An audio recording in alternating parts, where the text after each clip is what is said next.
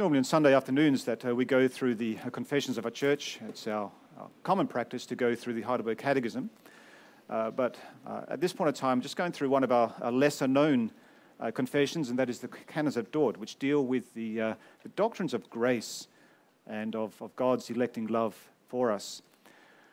I've been preaching through this. We're getting close to the end, and I'd like to then consider Articles 7 and 8 of this in connection with the Word of God, and then in particular from Psalm 30 of the Bible.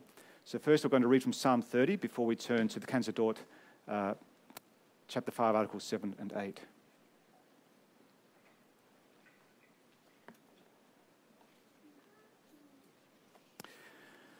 So in our Bibles, we read from Psalm 30. A Psalm of David, a song at the dedication of the temple. I will extol you, O Lord, for you have drawn me up, and have not let my foes rejoice over me. O Lord my God, I cried to you for help, and you have healed me. O Lord, you have brought up my soul from Sheol.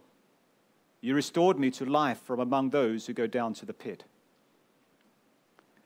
Sing praises to the Lord, O you his saints, and give thanks to his holy name.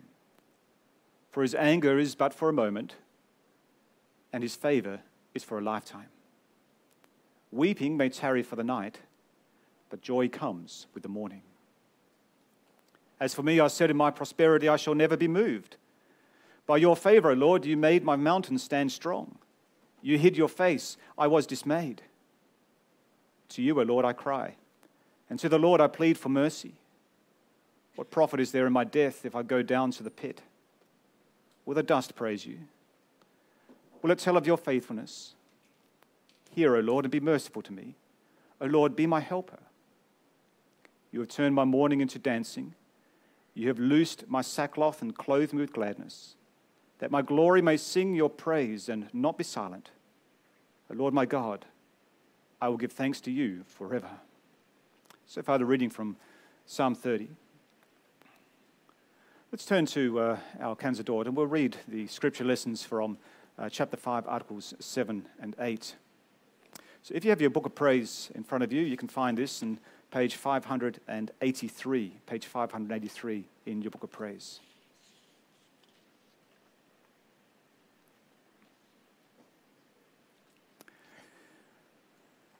Article 7 and Article 8.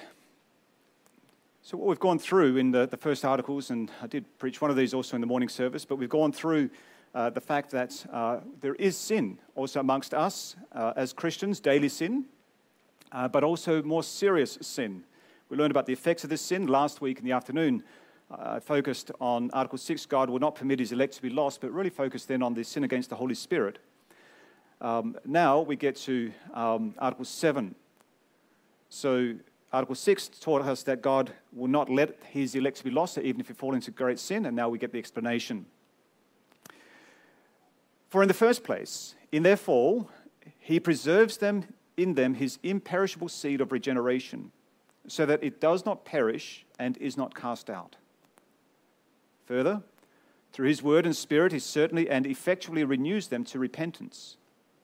As a result, they grieve from the heart with a godly sorrow for their sins that they have committed. They seek and obtain through faith with a contrite heart forgiveness in the blood of the mediator. They again experience the favor of a reconciled God and adore his mercies and faithfulness.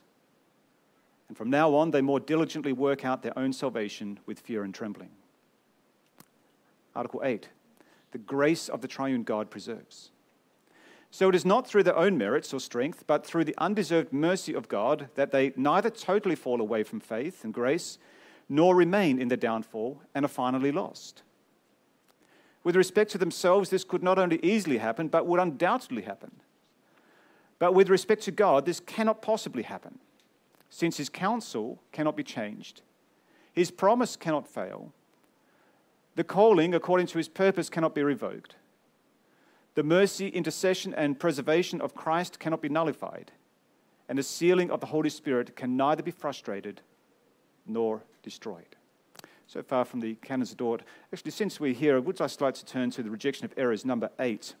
And so this is what they were speaking against, and this is what the Arminians taught, and that is that if you're born again, you can actually stop being born again, or you can be born again many, many times. And they said, no, that doesn't work that way. Number 8, this is page 587.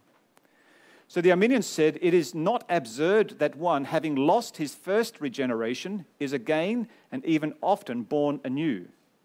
The refutation or the answer to this is, this doctrine denies that the seed of God, by which we are born again, is imperishable, contrary to the testimony of the Apostle Peter. You have been born again, not of perishable seed, but of imperishable. 1 Peter 1 and verse 23.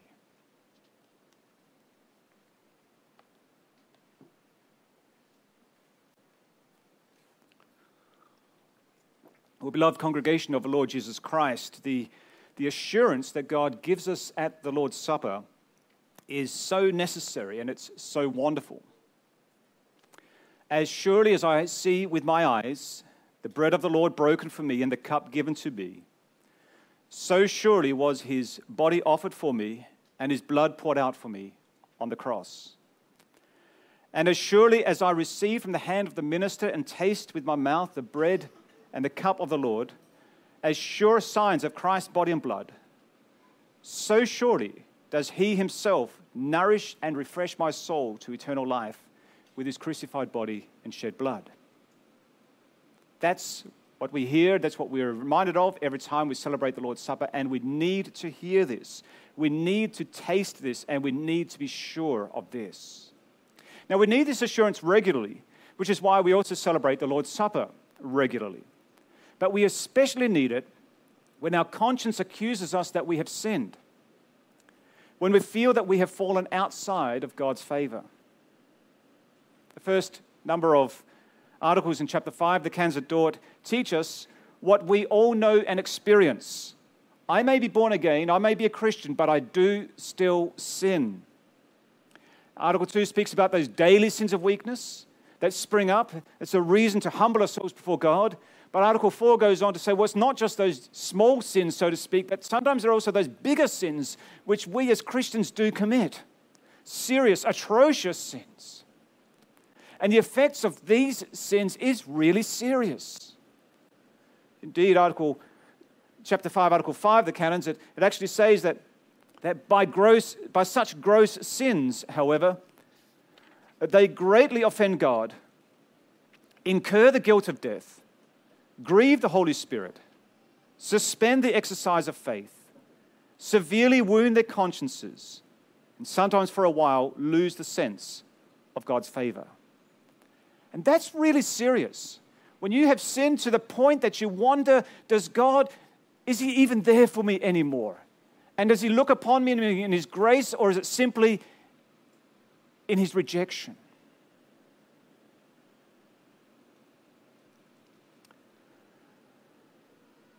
But that is how it is, Article 5 says, until they return to the right way through sincere repentance and God's fatherly faith, God's fatherly love again shines upon them. But what is sincere repentance? What does it look like? And how does it happen?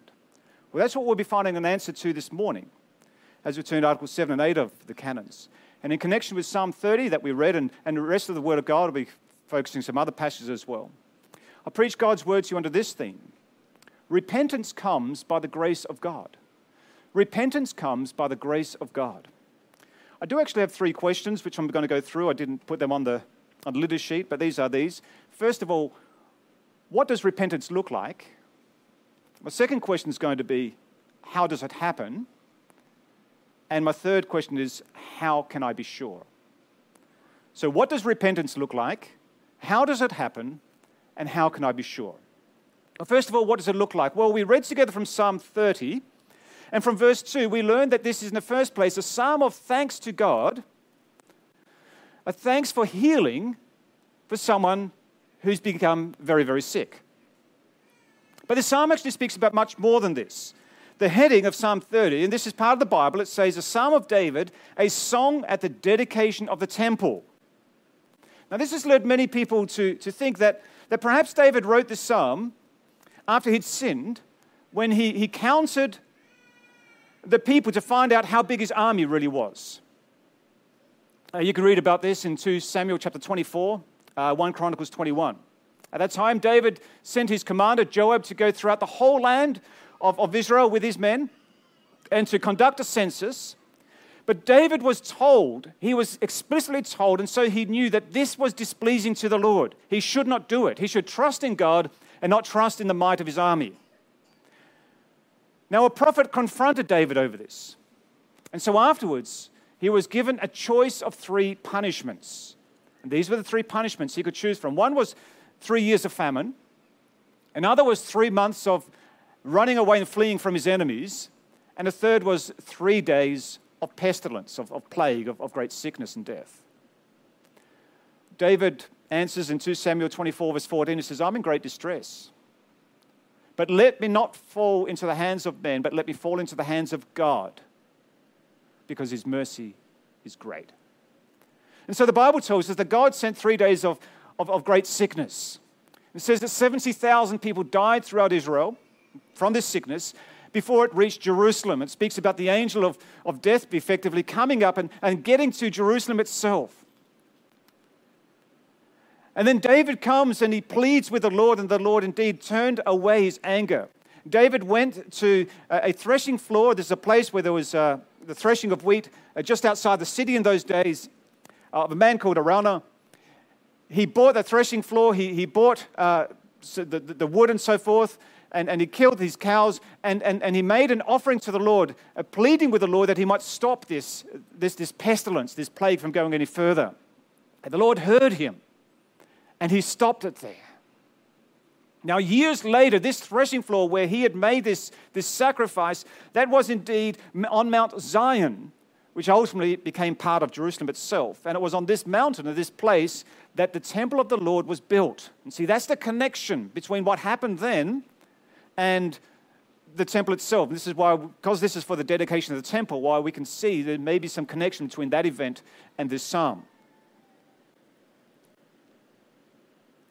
Now, whether or not it was specifically for this event that David wrote this psalm, Psalm 30 does make it clear that there is a connection between David's sin and there's specifically his prideful self-confidence and the sickness that he asked God to heal him of. Psalm 30, verse 6 and verse 7, and I'll go through a few verses of this psalm. He said, as for me, I said in my prosperity, and another word for prosperity could be in my prideful confidence, I said in my prosperity and my self-confidence, I shall never be moved. By your favor, O Lord, you made my mountain stand strong. So it's by God's favor he did that, and this could well be Mount Zion. And then it says, you hid your face, and I was dismayed. And so he sinned. And so on account of his sin, therefore, that David also says in verse 8, to you, O Lord, I cry, and to the Lord I plead for mercy. And so Psalm 30 became used at the dedication of the temple, as well as later on in this Jewish feast of Hanukkah. You might have heard of that feast, where they rejoiced in the fact that God had come back to them. They confessed that they'd sinned against the Lord. They'd suffered God's anger. They'd cried out for mercy. The Lord set them free. He restored them as people to himself, and he also restored the temple worship. And so this is the context of Psalm 30 for us to listen to it. And in this context, we can also learn about repentance and what it looks like. And in many ways, Psalm 30 teaches us about repentance and what repentance to God looks like. And it's very similar to what we actually read in our Canons of Dort, chapter 5, article 7. A few verses from Psalm 30. What does he do when he repents? Psalm 30, verse 2. O Lord my God, I cried to you for help, and you healed me. Verse 8. To you, O Lord, I cry, and to the Lord I plead for mercy. Verse 10. Hear, O Lord, and be merciful to me. O Lord, be my helper. And so indeed, as he repents and he turns to the Lord, he's crying out to God for help. It's a desperate cry. It's a heartfelt cry. As we confessed in Article 5 of the Canons, serious sin wounds our consciences. Sometimes for a while we experience a sense of the loss of God's favor. But now through sincere repentance, God's fatherly faith, his face shines upon us once again. And so Psalm 30 verse 3, O Lord, you have brought up my soul from Sheol. And this is really from the grave. You restored me to life from among those who go down to the pit. And in verse 4 and 5, sing praises to the Lord, O you his saints. Give thanks to his holy name, for his anger is but for a moment, and his favor is for a lifetime. Weeping may tarry for the night, but joy comes in the morning. And therefore, we adore God's mercies all over again. Psalm 30 verse 1, I will extol you, O Lord, for you have drawn me up. That means I will praise you.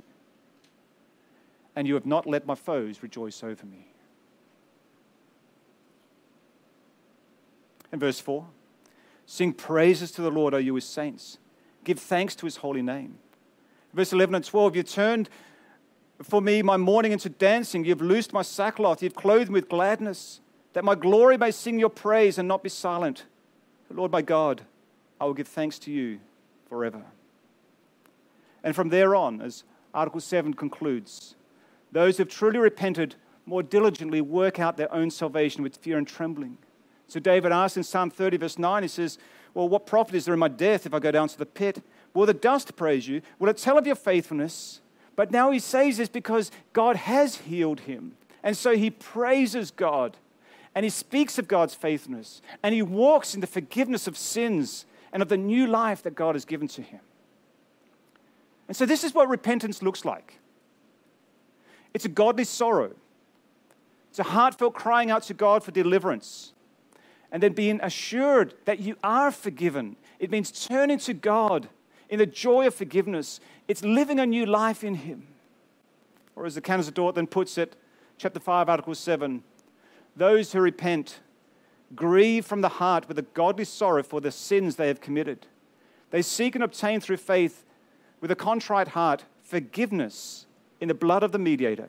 They again experience the favor of a reconciled God, and they adore his mercies and faithfulness. Sorrow for sin. A heart that seeks forgiveness.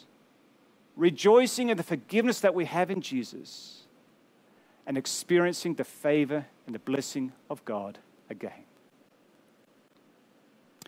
So that was my first question. My second question is, well, how does all this happen? And now we're going to go a bit beyond Psalm 30.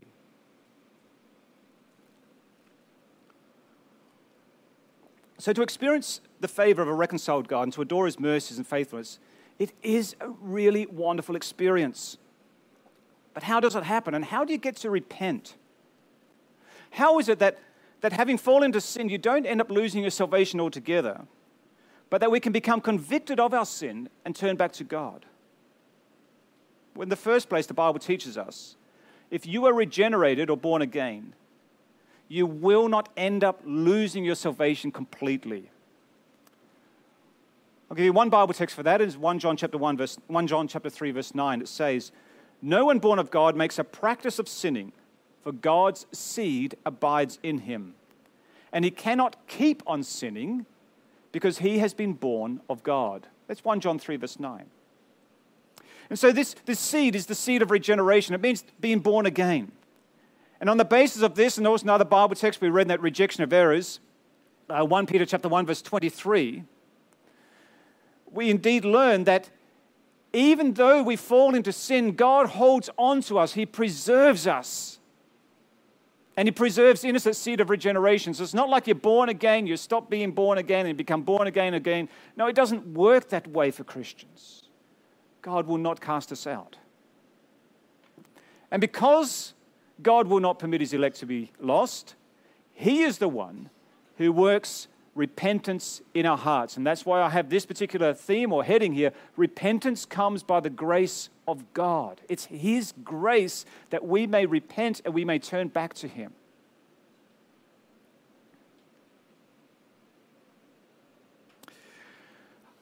Article 7 of the Canons, the second sentence says, further, through his word and spirit, he certainly and effectually renews them to repentance.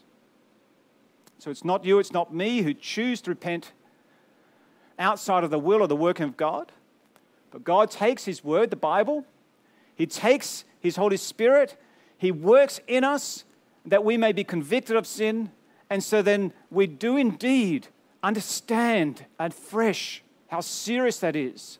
And then we turn back to God and we repent. But it's God working in us that causes this to happen.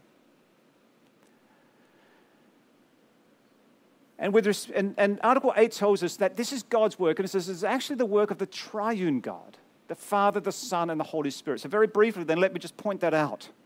First of all, then, it's the work of God the Father that we end up repenting. Romans 8:30, it says, "And those whom God predestined, he also called. Those he called, he also justified. Those he justified, he also glorified." In other words, it's the same people whom God chose in the beginning who are going to believe him at the end. And even if they fall into sin, God the Father will call them back and they will repent and be forgiven. But in addition to it being the work of God the Father, it's also the work of God the Son that we might repent. John 6 verse 37, it says, "All that the Father gives me will come to me, and whoever comes to me I will never cast out." And Romans 8:34 says, "Who is to condemn? Christ Jesus, the one who died, more than that, who was raised, who's at the right hand of God, and who indeed is interceding for us." It is Christ himself, therefore, who pleads on our behalf, that God the Father might forgive us and might restore us to himself. And so we're given assurance that Jesus will restore us, even though we've sinned, even though we experience a grief of a wounded conscience, a sense of falling out of God's favor. In other words, it's because of the truth and the work of Jesus Christ that we will be led to repent and to be forgiven. And so it's the work of the Father and the work of the Son, but it's also the work of the Holy Spirit. He's working in us as well. The last sentence of Article 8, it says that the sealing of the Holy Spirit can neither be frustrated nor destroyed. In other words, God's people are sealed with the Holy Spirit. This comes from a few Bible texts. One of them is Ephesians 1 verse 13. It says, "In him you also, when you heard the word of truth, the gospel of salvation, and believed in him, were sealed with the promised Holy Spirit." In other words, if you're sealed in Jesus, in the Holy Spirit, you're locked in. Your salvation is locked in. And it's locked in not because of you, not because of what you've done, not because of what you're like, but because of who God is like and what he has done. And this is what we mean when we say repentance is by the grace of God. It's God working in us that causes us to repent. And after we've truly grieved and repented of sin, looking back at how we turned to God and were restored back into his favor, all we can say is, but for the grace of God, this could never have happened. And that brings me then to my third question. Well, how can I be sure of all of this?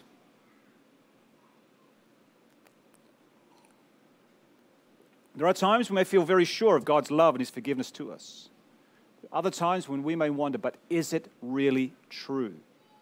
My sin is so great. It's so terrible. Has God really forgiven my sins? Has he truly taken away my reproach? It seems so unreal.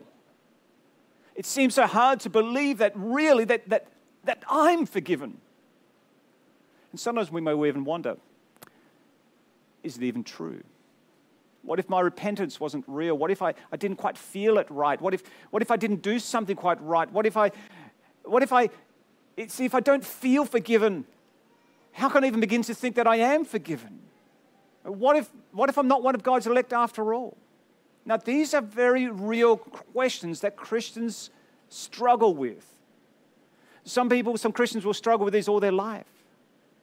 And perhaps you also struggle with these questions. Is it really for you? Are you really one of God's elect? Are you really forgiven? Now, there's much to say about this. And this is one of those things that we'll be going through in later weeks or so as we go through the last part of the Canons of Dort. The assurance, how I can be sure that I really am saved. But for now, there's two things that I particularly like us to think about at this point of time, so that you might also have that assurance that God's promises are real for you also. The first point is this. Remember your baptism. Remember your baptism. The fact that you are baptized, or for some of you, God willing, will soon be baptized. The fact that you're baptized in the name of the Father and of the Son and of the Holy Spirit is indeed a tremendous promise that God has given to you. Hold on to your baptism. Know what God has promised you in being baptized. Where God promises to you that He adopts you as one of His own. Where Jesus promises to you the forgiveness of sins through His blood. And where the Holy Spirit promises His sealing to you. God has given this to us for the strengthening of our faith, that we might be directed to the promises of the gospel of salvation in Christ, and indeed believe that it is indeed as God has said, and it's not just for others, but it's for me also. So first of all then, if you're really doubting and questioning about the fact that, have I repented and am I forgiven, remember your baptism.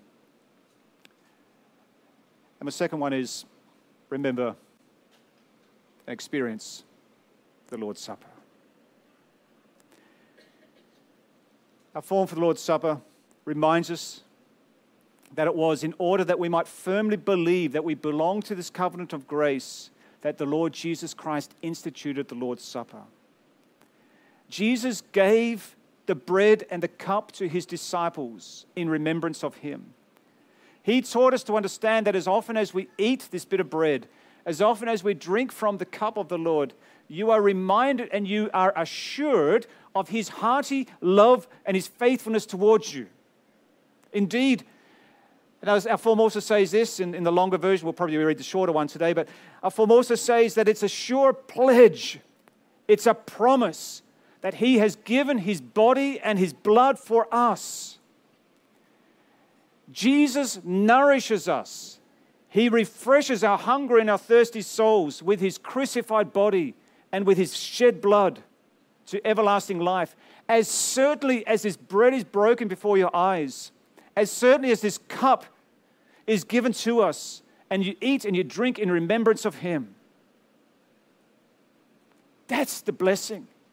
And that's what we may be assured of every single time we have the celebration of God's Holy Supper. And so turn to the Lord. Hold on to His covenant promises that were given to you in your baptism. Receive the assurance of God's forgiveness at His table. And as you do that, then indeed you and we all can turn back to Psalm 30.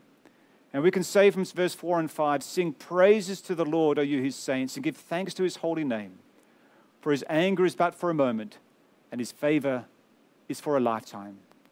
Weeping may tarry for the night, but joy comes with the morning. Amen.